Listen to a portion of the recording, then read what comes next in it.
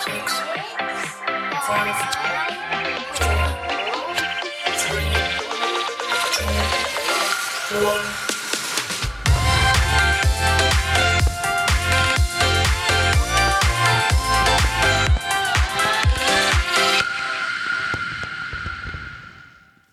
Well, good morning and Happy New Year to every single one of you. Happy New Year to Webster and Greece, Henrietta, Aranacoit, and those of you who are watching online. And what's so interesting is how we engage with the new year.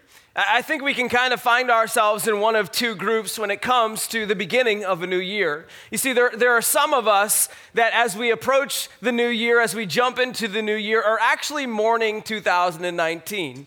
Because 2019 was such a great year for us, full of blessings and celebrations, that we're just not ready to turn the page into a new year with a future we don't know.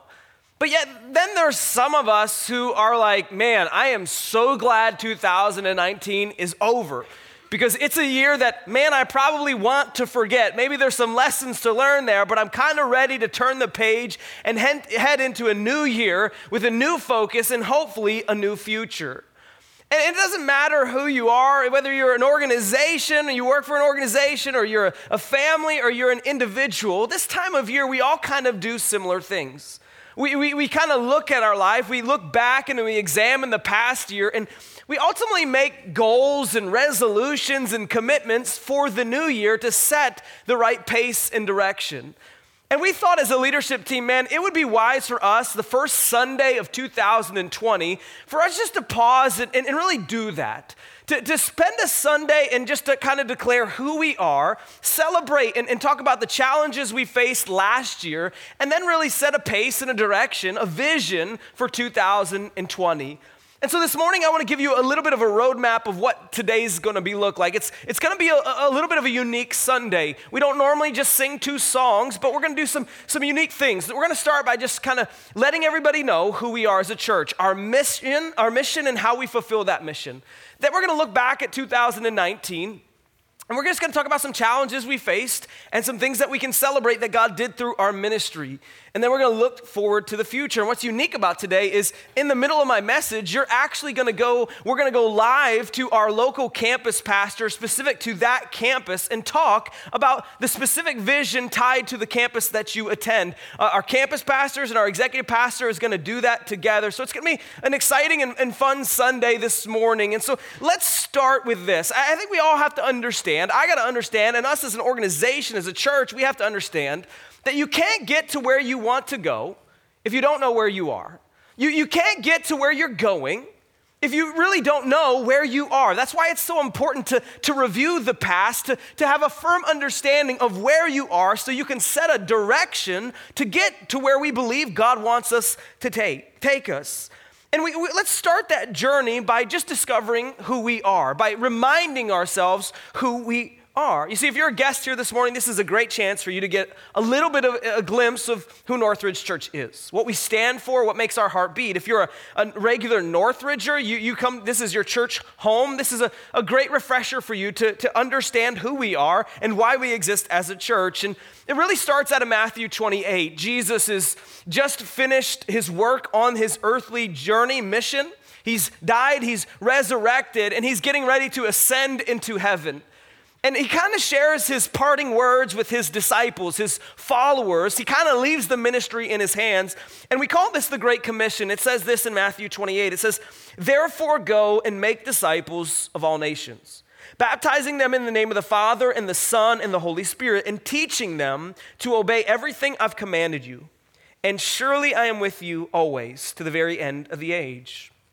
In this verse, tied with the greatest commandment that we find in the Gospels, Jesus says the greatest commandment is love your Lord your God with all your heart, soul, and mind, and love your neighbor as yourself, are really the foundation for why we exist as a church. You see, Northridge Church's mission is simply stated in three words: more and better. Our desire, the reason why God has placed us here in Rochester, is we want to glorify him by making more and better disciples. We want to be a church that is passionate about reaching people far from God who don't have the hope of the gospel, and we want to bring it to them. But we also want to be a church that helps believers grow in their walk, their personal, intimate walk with Jesus Christ. That is our mission. That's why we exist. We want to keep this unique and healthy balance between reaching people and growing people closer to God. So the question is how do we fulfill that mission? Well, we do it through what we call a process. And the process starts with two major pillars or two major lenses that we ask anybody who calls Northridge Church home to be a part of. The first one is worship, and the second is community. We ask everybody who calls Northridge Church home to be a part of our regular Sunday services where we gather and we rally and we sing songs, we open God's word, and we're taught through his word to go out and bring the gospel to our city and to our area.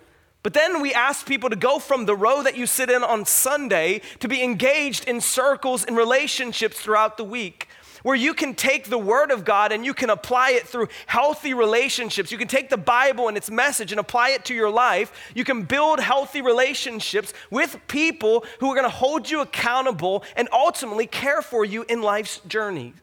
And so we go from the rows on Sunday where we rally together to relationships through our community. But then the next three steps of the journey of our process kind of look different based on where we are spiritually. We ask people to be committed to growing, serving, and inviting. That you would be passionate about your walk with God, just you and God. That you would grow in the knowledge of who he is and your obedience of him. That you would use the gifts the Holy Spirit gives you to serve not just the church, but the community. And ultimately, you would invite people to Jesus, to your church, or to the next step in your spiritual journey. And that's kind of at a high level surface who we are. We're a church that believes in more and better, and we do that through a process. Now, the question is in 2019, how do we do fulfilling that mission? What did 2019 look like for our church? And I want to talk about two things. I want to talk about challenges. Every year kind of presents a unique set of challenges that we kind of have to wade through, and 2019 wasn't any different. And I kind of categorized our challenges for 2019 into two categories. The first one is what I would call topical challenges. In 2019, we waded through some really heavy and difficult topics that our church has never really talked about. In a series called Fractured, we talked about racism and sexism and classism, and man, they are very divisive and very hard topics to navigate. And did we do it perfectly? By no means did we, but there were hard conversations that we had as we looked at God's word and in our community groups as we continued the conversation.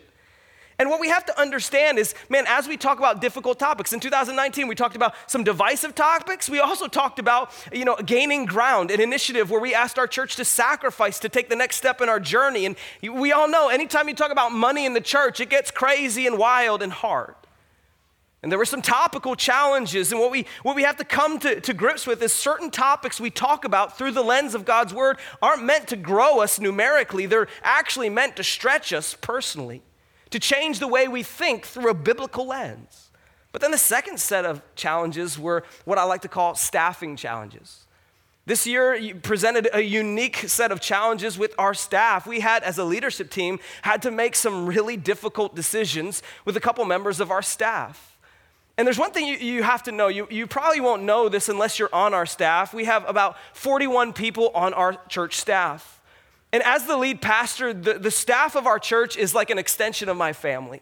I care and desire and love our church staff more than probably you will know. And one of the greatest burdens that I carried in 2019 was dealing with some of the issues and stuff that we had to deal with as a church staff, walking through some really difficult decisions. And when we have decisions like that, you know what it often does? Is for people who sit in our audiences, it can often create a gap. A gap of, man, you don't have all the information.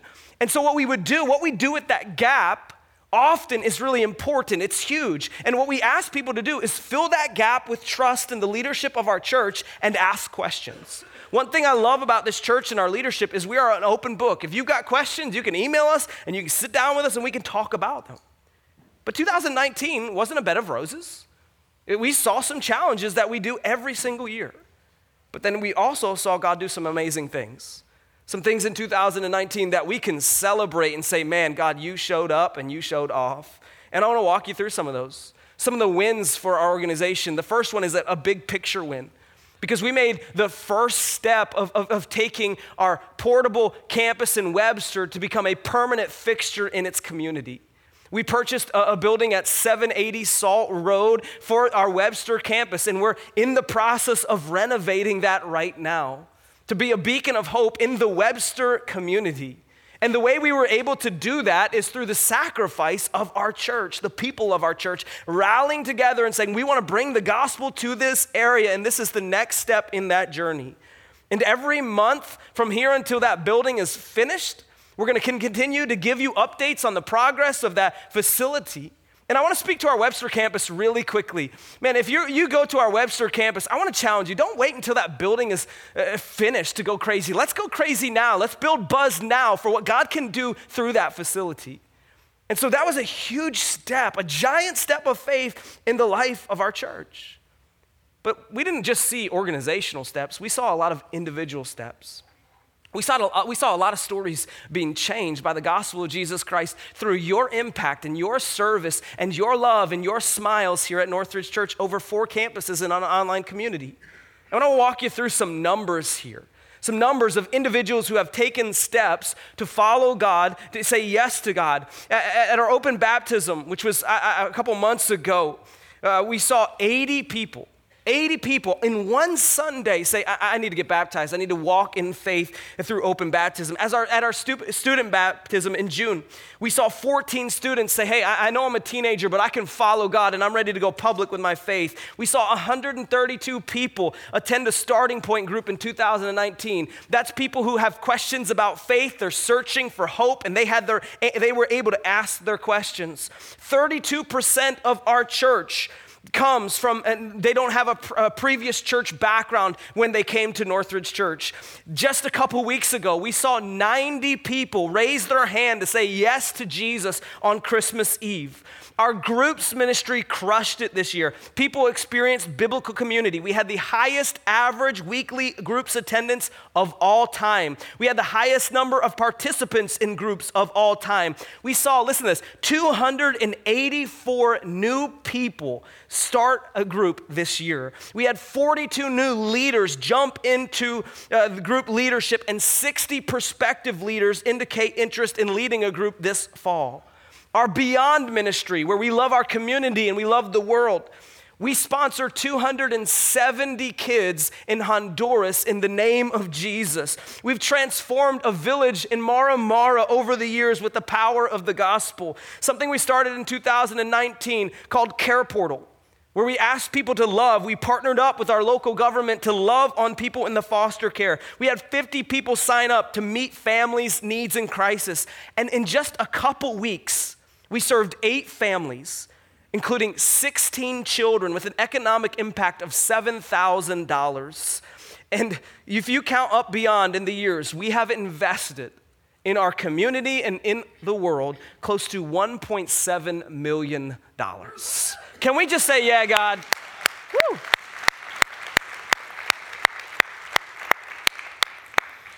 I need to catch my breath. Whew. And you know what's interesting is maybe you're like me, because I'm not a numbers guy. I'm really not. I can look at a spreadsheet full of data and it just doesn't move me. And so if I were you sitting in one of the chairs at one of our auditoriums, probably those numbers, I would have been like, oh, that's cool, and it went in one ear and out the other. And maybe you are an analytical person, and those numbers, man, they excite you. Get excited about those numbers. They're worth getting excited about. But for me, what moves me is a story, is to see the tangible change in people's lives through the power of our ministry and the gospel of Jesus Christ. And today, I want to share a story of life change with you that happened in 2019, but in 2020, as we begin our ministry year, this person's going public with their faith to say Jesus is the leader and forgiver of their life. And so check this story out.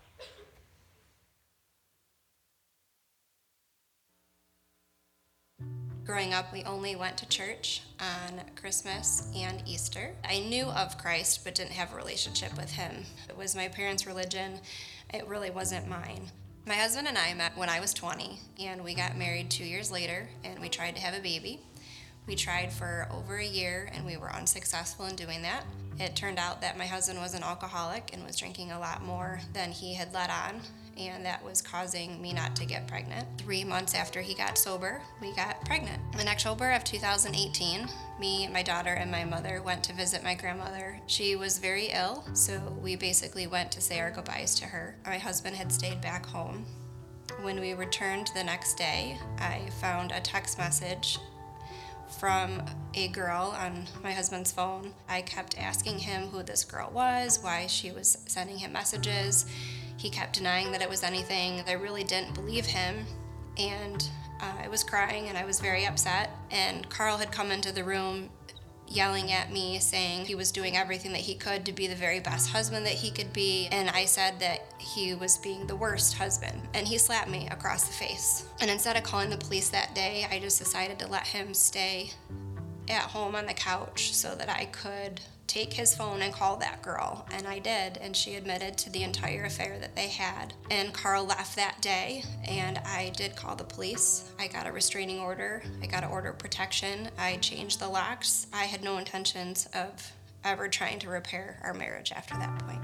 In the beginning of November, my husband's friend Scott Musica and Nicole Musica, his wife, invited me to Northridge Church. And I decided to take them up on that offer because I had never felt so lost and so alone in my situation. And I remember walking into Northridge Church, it was such a big auditorium and it was overwhelming, but I felt so safe and I felt like a security blanket was wrapped around me.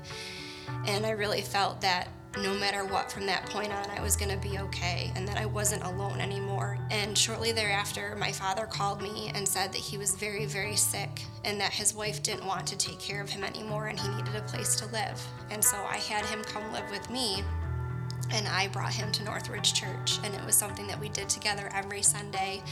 And during one of those Sundays, I accepted Christ as my Savior. And from that day forward, being able to be with my dad and taking care of him and the relationship that I'd built with him, we were Christ followers together. We met Pastor Andy, who I had talked to about my relationship with my husband and everything that had happened. I had just become a Christian, and I really didn't know what I should do from here. And he gave me some books to read and spent some time with me and really helped me get to a good place. My dad did eventually pass away on January 3rd, 2019, but I was okay. Even after losing my dad and my marriage being in shambles, no matter what my circumstances are, I will always trust him. Today, I'm getting baptized to say publicly that I accept Jesus Christ as my Savior, the leader of my life, and the forgiver of my sins. Jen, you've been through a lot this year, but you've done it with your new faith in Christ. And it's been a great encouragement to me. It's been a great encouragement to our community group and many other people. And it's a privilege at this time to baptize you, my sister, in the name of the Father, the Son, and the Holy Spirit.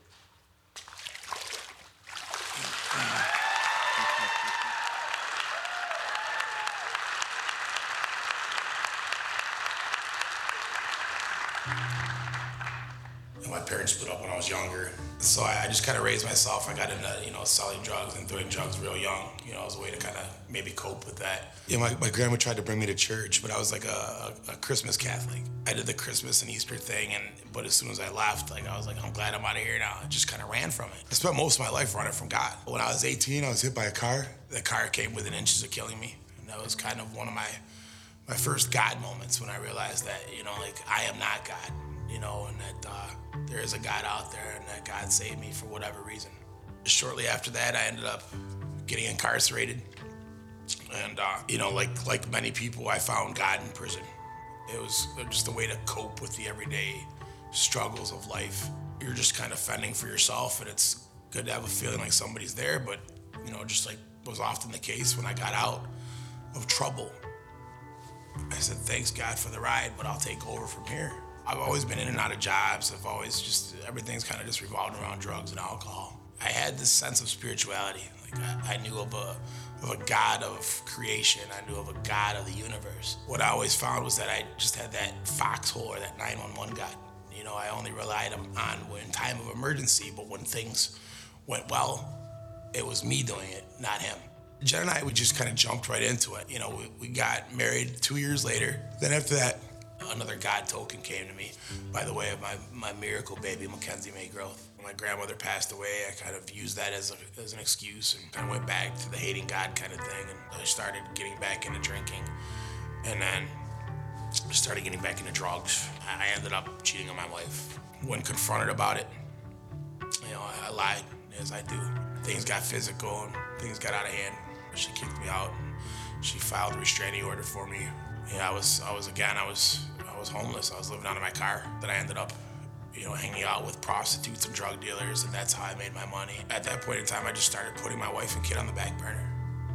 You know, I went for immediate satisfaction, you know, and I found that only through drugs. My wife was fighting for child custody, and, you know, we were talking divorce if we ever talked at all. Her dad moved in, and he was dying of cancer, and that made it worse. And I just drove harder. I just got higher and started paying less attention to bills, less attention to my health, less attention to Jen and Kenzie whenever I would get supervised visits. I was bankrupt spiritually. I was bankrupt emotionally. I didn't know what else to do, and I ended up getting essentially mental health arrested, kind of just turning myself in at Rochester General and going into the psych ward there. And Jen started calling me again just because she wanted to make sure I was all right, which I was confused about. Didn't think she wanted anything to do with me, and here she was. She wants to see if I'm all right. It gave a guy a little bit of a glimmer of hope. My friend Scott, he kept trying to get me to, you know, when you get out, come to Northridge with me. Come to Northridge with me. I'm like, I want nothing to do with your Northridge. He's like, at least listen to K-Love. Man, I'm like, I don't want to listen to your K-Love. I don't want to go to your Northridge. I don't want to drink any of the Kool-Aid, any of that. They kept trying to get me to go to the Salvation Army, you know, and I'm like, I don't want any of this God stuff. It's not what I want. Like, I tried a couple different rehabs, and like they wouldn't take me. And so really, like, God's plan was for me to go to this specific place because everything else got taken from me. I had to go to the Salvation Army. They accepted me to one other place, and I ended up getting kicked out of there for my bad attitude. They called John. Hey, John, listen, like, I'm gonna be homeless here. Like, I'm okay with that. I just would like you to watch my stuff. Like, she was concerned about me being homeless, you know, but then here I am, I'm facing homelessness, which again, I'm okay with, and she's not. And she's like, let me help Carl. She's now forgiven me for this stuff that I've done, and she's let me help Carl. And she takes me to their house. You know, I sleep in the basement. She lets me play with my daughter at the park. I'm running and chasing my daughter, and like everybody's laughing, and like, it was amazing. It was one of the most beautiful moments of my life. Matter of fact, that Sunday I came to Northridge Church, you know, but I was so pumped up and on this emotional high from being able to spend this time with this woman who I thought I'd never see again, and this child that I never thought I'd see again or hold again. And I'm just writing that out. I'm like, yeah, I'll go to church. You know, I would have never said that. I don't know what made me say that, but yeah, I'm gonna go to church. We sat down next to Scott and his wife Nicole, and Jen actually, she locked arms with me because I was shaking. I mean, I'm still, you know, still cleaning up, and I'm shaking, and I'm bawling tears, like this music's playing, and like I had to ask Jesus to forgive me and learn that he died so that I may live. He forgave my sins. You know, he died, he rose again so that I may live forever. And I asked forgiveness, and I asked Christ to take over. And since that day, he's taken over. So much has changed, it's beyond my control. I don't have the strength, the ability, the willpower, the desire, anything to be able to do the miracles that have been accomplished in my life up until that point and since that point. As my husband Carl was battling addiction, through my relationship with Christ, I was able to forgive him. He actually came to church with us, and when he first came in there, he was very nervous. He was shaking a lot, so I just kind of grabbed his arm and I held him super tight because I knew that this was the best place for him. And then after that, I dropped him off at the Salvation Army, where he was going to spend at least 6 months in an inpatient rehab program. He left me with his phone and said, don't get mad for anything that you see in here. And I did. I looked through that phone and I was devastated by a lot of the things that I saw in there. And I chose to have the same faith in Christ and just know that that was the past and that we can go forward from here. We were going to walk with Christ together. But no matter what, I had faith that this was God's plan for us both. Following Jesus Christ is awesome, because not only am I never physically alone anymore, but I'm not spiritually alone anymore. And I realized that I never was. All those God tokens and all those God moments all have a reason. And, I look forward to every Sunday between Northridge Church and then my church community group afterwards. Like, it just fuels me for the rest of the week. We go to marriage counseling with Andy, who's helping us through the little intricacies, that we still have to work on. We just dedicated our child, Mackenzie, in the beginning of December. And we're all in, and to be able to raise Kenzie with these morals and values and this loving home that I was never provided. Just the journey we're on and the journey ahead is just incredible. And that really through God, all things are possible. And that he was really able to restore our marriage, what we thought was irreparable. So today, I'm getting baptized to say publicly that Jesus Christ is the leader of my life and the forgiver of my sins.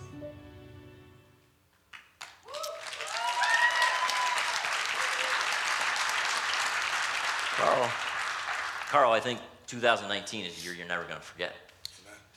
And every rescue story of God reaching down and rescuing a man or a woman and saving their soul is a great rescue story. But thank you for sharing yours. And God's brought you through some amazing things. And it's been amazing to watch you and Jen take that journey together. And I so look forward to seeing you continue to grow in your faith and in your marriage and you and Jen together. So I'm very thankful that she's standing here with you. And you guys are on this journey together. And that you guys are in our community group. Amen. So it's my privilege to baptize you, my brother in Christ, in the name of the Father, the Son, and the Holy Spirit.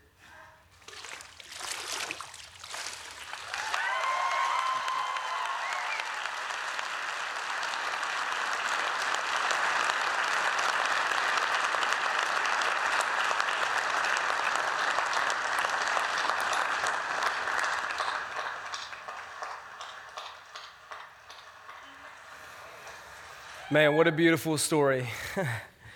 And ultimately, when you listen to their words, you realize why we exist as a church. For stories like that, where there seems to be no hope, God intervenes. God comes through, and he changes people's stories. And, when we look at numbers from a past year, 2019, it's easy just to let those numbers not really seep in, but what we have to come back to is every number represents a story. Every number represents somebody's lives being changed through the gospel of Jesus Christ. And the one thing you have to know about Northridge Church is we're not here to have fancy buildings. We're not here to have cool lights or cool videos. We're here to impact people's stories with the gospel of Jesus Christ. Because I'm telling you right now, the only thing that was capable of changing Carl and Jennifer's story wasn't a message I preached or a song we sing. It was only God. And he came through in a big way and he brought hope. And we are here today to celebrate the numbers of 2019 because they represent people's lives, changes in people's lives. And so as we look forward to a new year, we look forward to God continuing that journey of changing other people's lives who aren't here yet. Or maybe it's your life or your marriage that needs something in 2020 that we're hoping and praying that God would use us in 2020 to begin that journey. And so as we look to a new year, I want to cast a little vision. And the way I did this was I wrestled through 3 questions that I really want to bring clarity to our church in. The first one is this: how do we fulfill our mission this year? How do we fulfill our mission this year? This is really the most important and significant question that I'm going to answer today, because if we truly believe in more and better, if we're bought in, like Carl said, I'm all in, if we truly believe in the mission God has given us, why we exist as a church, this should be a question we ask every single year. How are we going to fulfill what God has called us to? And I want to give you two answers to this question that tie with both parts of that balance of our ministry of more and better. Let's start with more. I think if we're going to fulfill our mission this year, that we need to fuel our passion for people far from God. We need to put gasoline in the tank for the people that we interact with on a regular basis, in our offices, at our workplaces, in our schools, and with the teachers and the coaches that our kids have, in the coffee shops, wherever God takes us. We need to pour some gasoline in our hearts. We need to light a fire for the people that don't know Jesus, that are far from God, and our job is to bring them that hope. And I think this year we need to put that fuel in that tank. Think about Carl's story. What's the one thing in Carl's and Jennifer's story? There was a man named Scott. Scott just kept saying, would you come see what God's doing in the life of my church? He was persistent. Their family was persistent. And that persistence had a huge impact in their story. Let me tell you a stat at Northridge Church. We do a survey every year, and our surveys show this, that 83% of any guest that walks into any of our auditoriums, you don't know why they come. They don't come because they drive past our building and says, wow, that looks like a cool place. They don't come because there's a mailer in their mailbox. No, they throw those things away. They're like, get out of here. They come because someone loves them enough to say, hey, would you come see what God's doing at my church? Would you come experience Jesus? I know he can help and intervene in hopeless situations.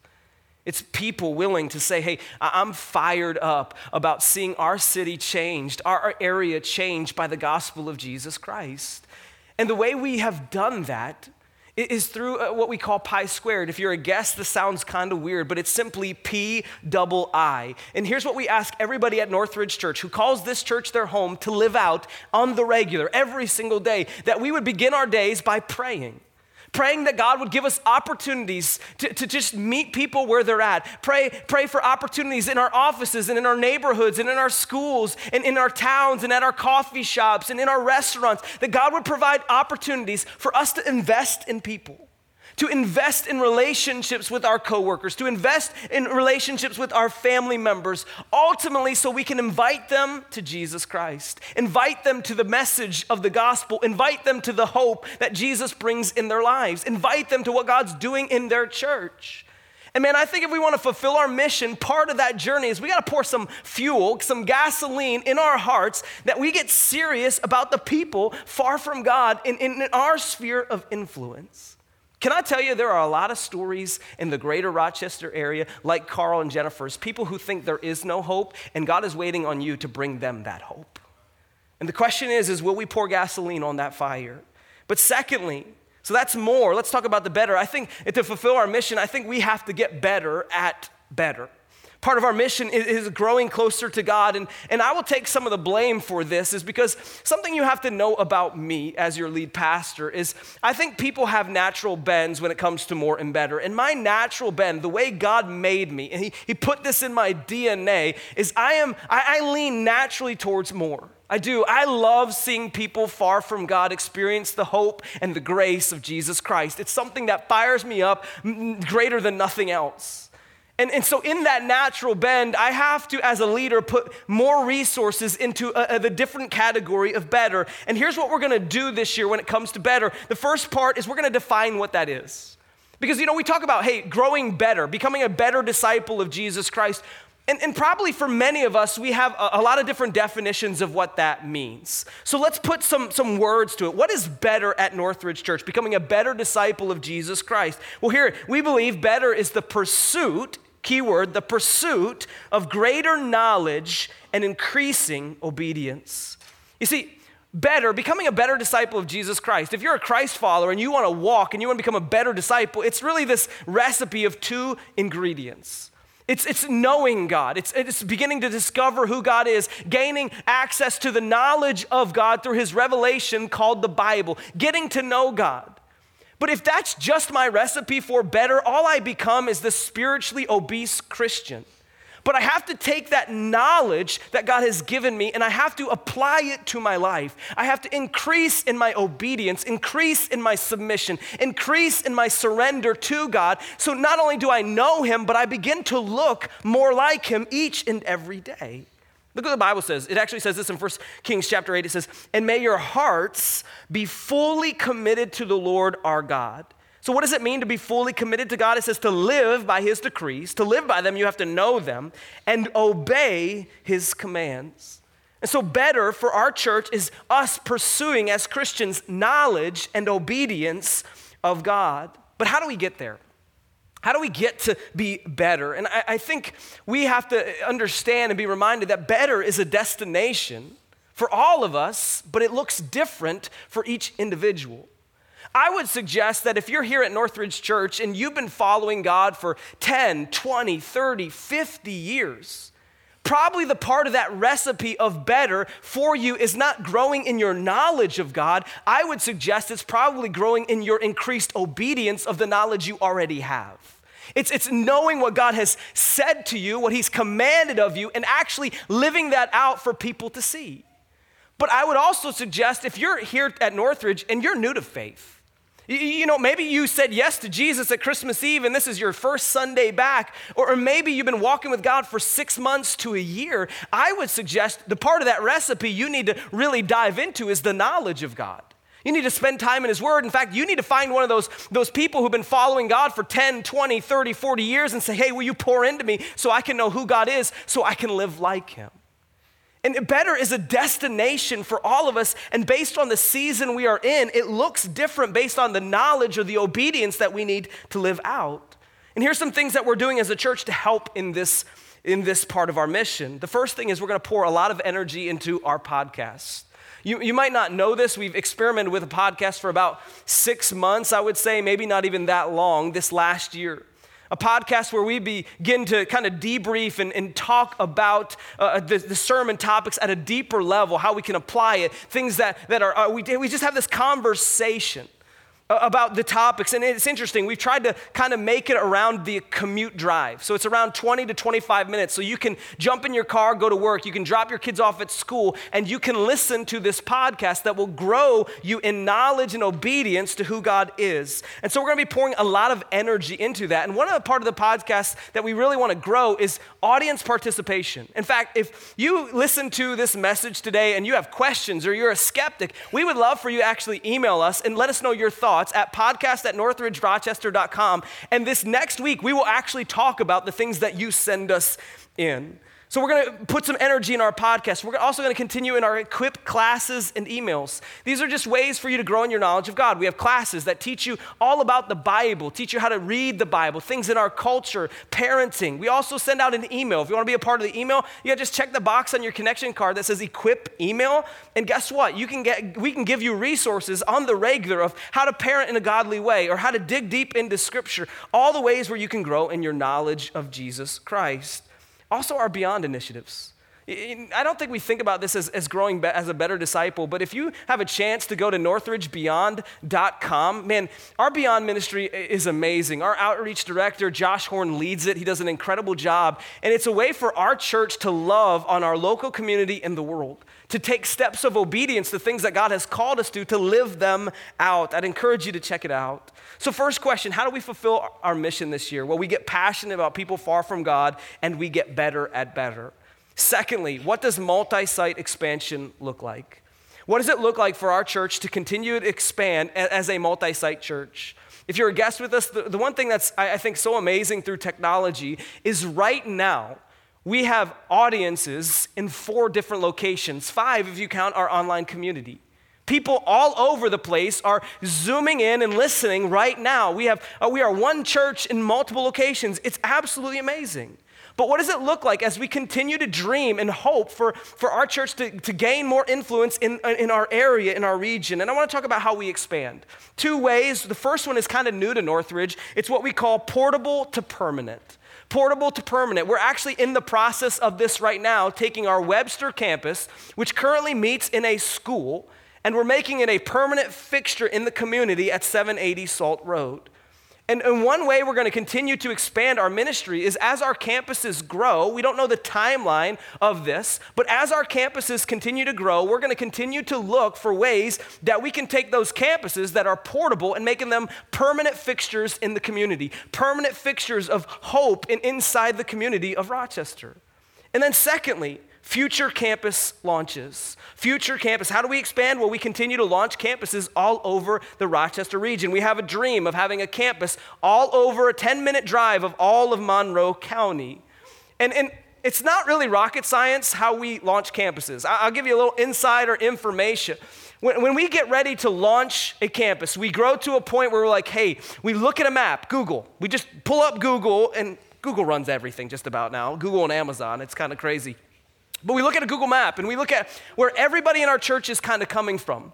And we find pockets of about 200, 300, 400 people who are driving to a local campus that we can actually leverage them to live Pi Squared in their area, their region, and we launch a campus there so they can live Pi Squared and love on their community even better. That's how we launch campuses, and we have dreams of launching campuses in our city, in Victor, in Fairport, in Canandaigua, you name it, we're dreaming of it. But as we grow, we will look to launch and have influence in more locations. Third question, what does it mean for us to pursue diversity? What does it mean for Northridge Church to pursue diversity? And I get it, diversity is this really hot topic button in our culture today. It can be really divisive.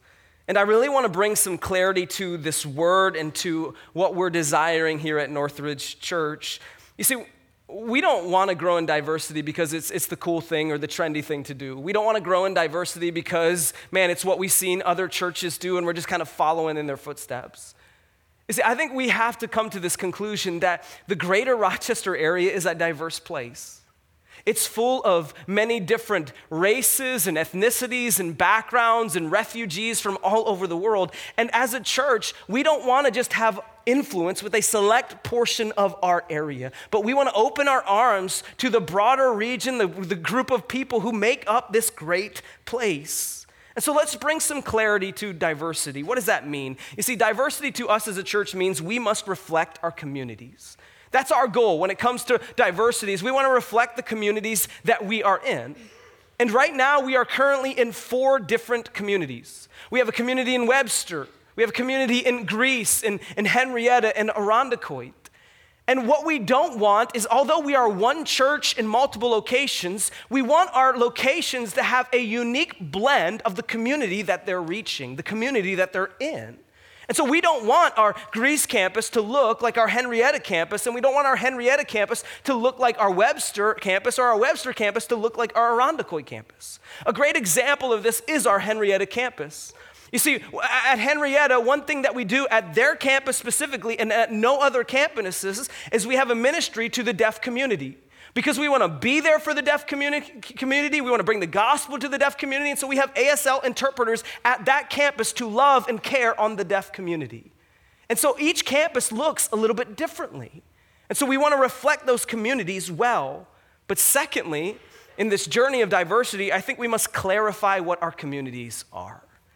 I think this is important. We have to clarify where we are and who we're trying to reflect. And there's just data in our church that we can't ignore anymore. You see, 3 of our 4 locations, according to census data, reflect their communities spot on, almost a little bit better than the community. It's Webster, it's Greece, and it's Henrietta. But if you look at data for the Irondequoit campus, sure, if you measure 14617, we do a really good job. But the truth is our campus at Irondequoit isn't in 14617, it's actually in 14621. And when you look at that data, we're missing the mark. And so we're gonna make a small change as a church here at our Irondequoit campus. We're gonna begin the process of over the next couple months of changing the name of this campus. We are gonna go from the Irondequoit campus to our Rochester campus. And the reason why we're doing that is we've had dreams of launching a campus in the city. And I said at the very beginning of my message that if you want to get to where you're going, you have to understand where you are. And the reality is this campus is located in the city limits of Rochester. And our prayer is that God would begin to unfold and help us reach the broader context of the area we're trying to reflect. And so we believe a small change in that direction is just to simply call our campus where it's located. And from now on, we're gonna refer to this campus as our Rochester campus. And so as we look to 2020, here's what we need to do. We need to get better at better. We need to be passionate about people far from God. We need to realize that every number represents a story. We need to know we're going to expand in our multi-sites through future campus launches and through portable to permanent. And we're going to grow and we're going to define how we can reflect our communities and clarify those communities.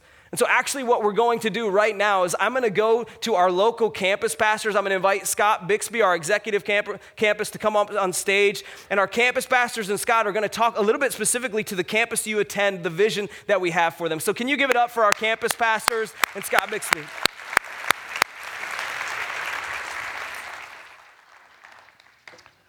Well, I just want to thank you for your investment here at the Irondequoit/Rochester campus. God's using you, and as we go through the next couple months, we'll be talking through with that transition and changing that name, and you'll hear more about that as we work it through. But I just want to thank you. Thanks for being a part. You know, I loved that baptism story today. I mean, wasn't that incredible to see that story? I mean, yeah. One of the things I loved about that story is it's so tied to this campus. I mean, that is a story that comes from this campus. That's a community group that comes from this campus. That's a life change that's tied directly to this campus. And God gave you a miracle. God gave you a gift in allowing all of us to see that happen tied to this campus. And so just thanks. The second thing I loved about that is it reminds us of what's in play. And the thing that's in play is people's eternal destiny, right? I mean, that's what is in play. That's in play for all of Rochester, people's eternal destiny. And eternal life hangs in the balances. I'm reminded of what Paul says in Galatians chapter 6. He's writing in Galatians 6, and he gets down near the end of the book, and he's writing to some Galatian Christians. And in that book, he's getting right down near the end. And as a part of that, he says, okay, this is it. Don't miss this. This is like my last word for you. Kind of like, here it is in a nutshell. Don't miss this. And I want to read for you verses 8 through 10 of Galatians 6. Verse 8 says, whoever sows to please their flesh, from the flesh will reap destruction. Whoever sows to please the Spirit, from the Spirit will reap eternal life. And so he's kind of laying this out. This is like a farming analogy, saying people are planting seeds and then people are harvesting seeds. And he's saying in this analogy, the harvest involves some people reaping eternal life and other people reaping eternal separation from God, and saying, okay, this is what we're playing with here. This is what's working. Then he continues, verse 9. He says, in light of that harvest that's coming, let us not become weary in doing good. For at the proper time, we will reap a harvest if we do not give up. So he said, okay, there's a harvest coming, and there's going to be some good stuff happening. But in the midst of this, some people are going to struggle. Some people are going to fall away. Some people are going to grow weary. Some people are going to want to give up. But you need to be there for them. You need to help them along, and you need to help yourself along in not being weary because the harvest is there. And then verse 10, he says this to his listeners, his readers there in Galatians. He says, therefore, as we have opportunity, let us do good to all people, especially to those who belong to the family of believers. He's saying, serve others, help others along. And if I just kind of boil this down for me, of saying, what do these 3 verses say? That Paul's saying, hey, here, don't miss this. This is what I want you all to hear. These 3 verses for me, kind of, I just boil them down. He's saying, we need to help others to find eternal life and then not give up. Find eternal life and then not give up. And you know, here at Northridge, we have all kinds of ministries, right? But you think about it, that's what they do. We have a kids ministry happening right now. I got my kids in a kids ministry right now. And you know what they're doing in that kids ministry? They're helping my kids to find eternal life, and then they're helping them to not give up. I've got students in student ministry, my family. I have a couple girls who are in middle school and high school. And as a part of them living it out, what's happening for them? We're helping them as students to find eternal life and not give up. Community groups. We're going to have community group leader training tonight, and a big deal tied to community groups. What do community groups do? They help adults to find eternal life and not give up. Sunday morning, what do we do here? We help all sorts of people on Sunday morning all across our building to find eternal life and not give up. Each week, we take and we collect connections cards from individuals. And we have first-time people that share with us their takeaway. And one of the things I love being on staff is I get to see that. I get to see what people are saying. First time here, what are they saying? And I've taken just a list of 10 of those from this last year for this campus, for the Irondequoit/Rochester campus, where people say, hey, you're helping me. You've helped me on my journey to find eternal life or on my journey to not give up. And as a part of that, I just want to say thank you. So I just want to read you some of these and have you be encouraged about what God's doing and what we get to see happen here at our campus. The first is from Dee, and she writes, thank you for the hospitality. I felt so welcomed. Service was wonderful. I love the atmosphere. I'm looking forward to attending again. She said, you encouraged me. Brandon comments, great service. Definitely will come back. I felt comfortable. It makes me want to get back in church. I love that. I love that. Brandon, if you're here and you're back in church, we are so thankful that you're with us. Nicole states, it is amazing. Everyone was so welcoming and friendly. I'm looking forward to coming back next week. Jose writes, this is a beautiful place, and me and my family feel very welcomed. I have not been to church in 20 plus years, but I can see myself bringing my family here. Welcome, Jose. Stephen comments, in a word, my first impressions, awesome. Great music, love the kids program. Sherry states, I've not been to church in years, but I really enjoyed the service. Thank you. Marissa writes, absolutely loved how welcoming everyone was and how comfortable you made my family feel. We'll be back next week. Meg comments, amazing. I'm beginning a new journey with Jesus, and I can't wait to see what is to come. Sarah states, I love how I was greeted when I first walked in the door. The message was so wonderful. I felt so welcomed and accepted. And then finally, Kimberly writes, I have not been to church in 10 plus years, and this experience has been beyond amazing and refreshing and heartfelt. Thank you so much. Well, on behalf of these 10 individuals and many more like them, I just want to say thank you. Thank you for helping people to be pointed towards eternal life, to find eternal life, and then to not give up. You're investing in something that's eternal. You're investing in something that makes an eternal difference. And when you think about that statement, finding eternal life and not giving up, doesn't that sound a little bit like more and better? That's kind of Jesus' statement, more and better. We take that from the Great Commission. Now, Paul says the same thing. He says it in a different way, but we're all here helping people along, helping people to find eternal life and not give up, making more and better followers of Jesus. I don't know where it is you serve, whether that's Kidsmen or student ministry, first impressions, maybe usher, greeter, out in the cafe area, security, information center, student ministry, maybe it's a community group type thing, tech, worship. I don't know where it is you serve, but as one who serves here at Northridge, thanks.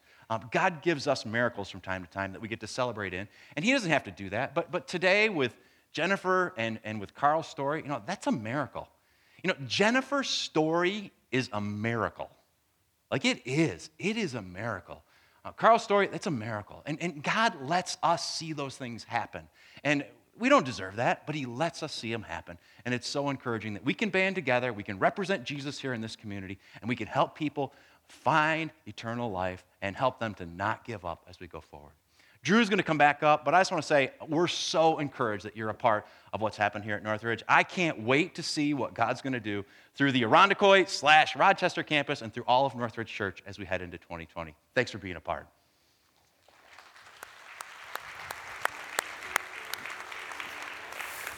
As we look towards a new year, 2020, I think there's one thing that I want to bring us all back to. We can dream as much as we want. We can cast vision as much as we want.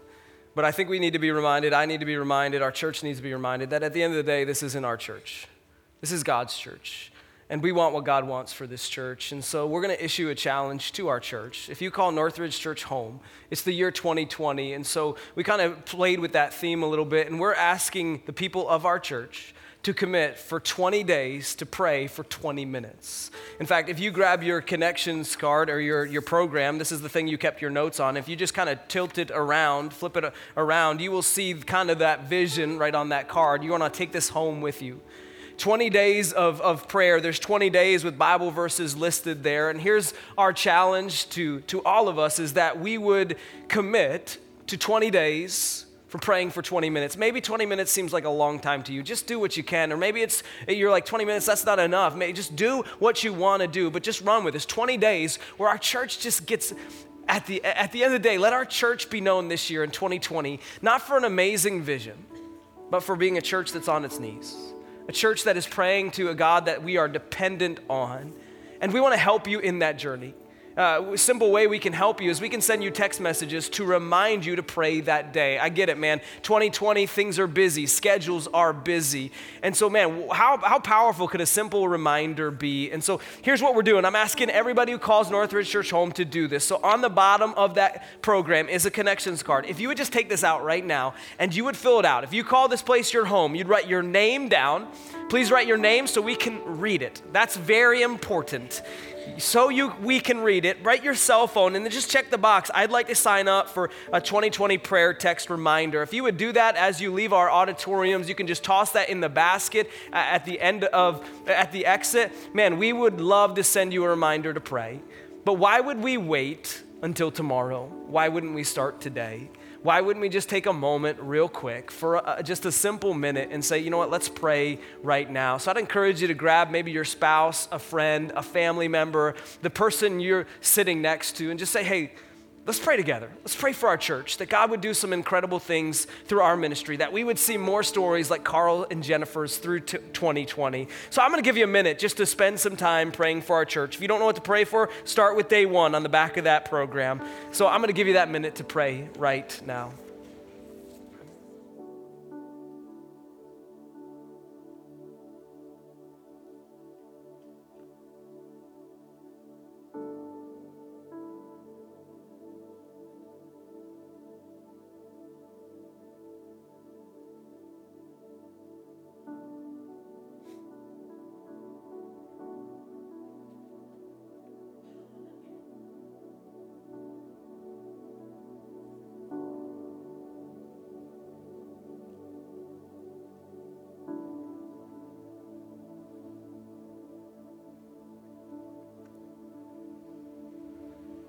God, as we look to a new year, as we dream and as we cast vision, we recognize that without you in it, it's really a waste of time. And so God, as a church, and when I say church, I mean the people of God gathering together. God, as a church, we pray that you would be at the forefront of everything that we do, that everything that we do would be covered with prayer, God, that we wouldn't just be a church that prays for 20 days, but prayer would be a part of our DNA of who we are. Every day we would get up and we would recognize that we are solely and completely dependent on you. We recognize, God, that stories like Carl's and Jennifer's aren't changed because of what we do, the things we say, the services that we put on, the community groups that we have. They're changed because of the gospel of Jesus Christ, that you sent your one and only Son to come and rescue us from our sins. And so, God, we can dream and we can hope, but we ask that you would be in our plans. We ask that you would lead and direct our church. And may we, if anything is said about us of 2020, God, may it say that we are a church of prayer, that we are a church that is leaning on our Savior and our God more than anything else. And it's in Jesus' name we pray. Amen. Well, hey guys, I'm excited for the new year. And as we kind of wind down this morning, if you've got questions, man, we'd love to hear from you at all of our campuses. You can check out the next table in our lobby where you can get a chance to meet the campus pastor or volunteers who can help you in that journey. As you leave here today, grab some invite cards. Let's start that fuel and that flame for Pi Squared. Start a series next week. You kiss your mother with that mouth. It's going to be fun and exciting, but yet practical, where we can grow in our obedience to God. At all of our locations, we love you. Have a fantastic day. We'll see you back next Sunday.